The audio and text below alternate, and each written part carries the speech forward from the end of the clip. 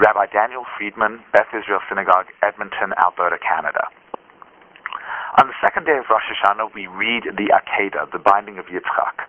Hashem says to Avraham, Kachna es bincha es yichidcha she'ahavta es Yitzchak, take your son, the only one that you love, Yitzchak, v'lech lecha le'eretz HaMoriah, go to the land of Moriah, v'halel sham la'ola alachat ha'harim, asher ma'arei lecha, and raise him up there as an offering upon one of the mountains I will tell you.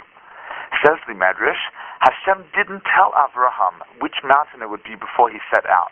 It was only as they got closer that he said, this is the mountain. Question is why? The Mishnah in Avodah Zarah says, Kol mokum she'ata motza ha'gavoya v'giva nosav v'etz ra'anan das yesh sham avodas kechavim.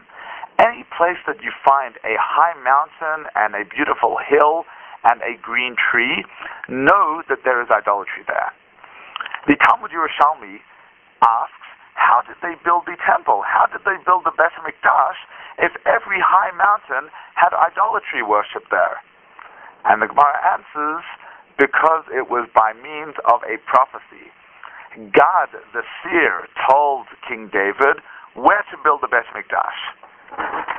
Rabbi Reuven Katz, the chief rabbi of Petach Tikva in the Degel Reuven, says that it was not that God told David that despite the fact that there was idolatry here, he could still build the Beit HaMikdash.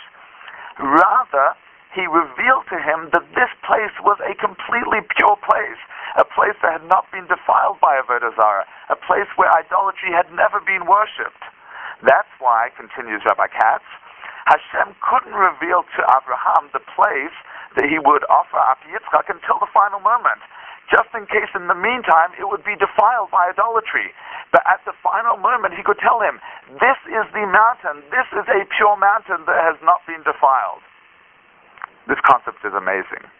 What we're saying is that every time the Torah says, "V'kam tevel Israel amakom sheyicha Hashem Elokechem by," and you shall get up and you shall go up to the place that the Lord your God will choose, we don't even know where that place is.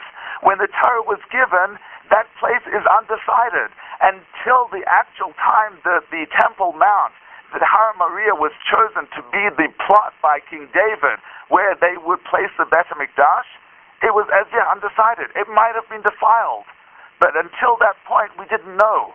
But once that point was chosen, then that became the site of the Beit HaMikdash. Why? When God the seer told King David, build the temple on this mountain, King David purchased the mountain, the Har Habayit, Mount Moriah, for the full cost of the mountain. The Gemara tells us, Ein Adam Osa Davar She'eino Shelo. You're not allowed, you're unable to prohibit something that does not belong to you.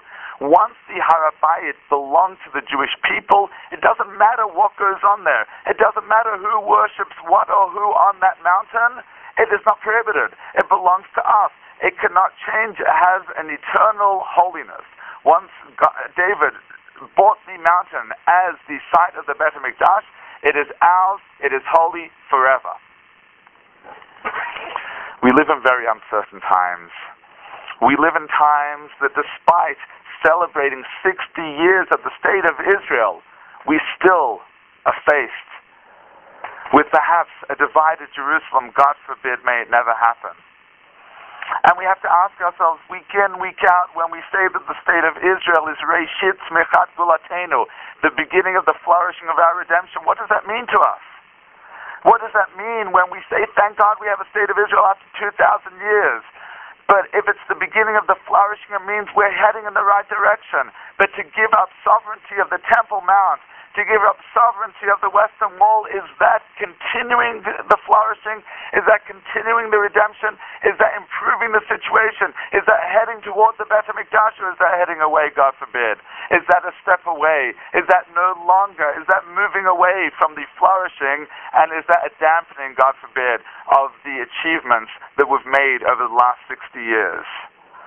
Although we say the true, once King David purchased the Temple Mount, Ein Adam Osa Davar She'eino Shelo, that nobody can take it away from its holiness, nevertheless, it's so painful to us every time we see, and it must bother us every time we see that other people are occupying our holy Temple Mount.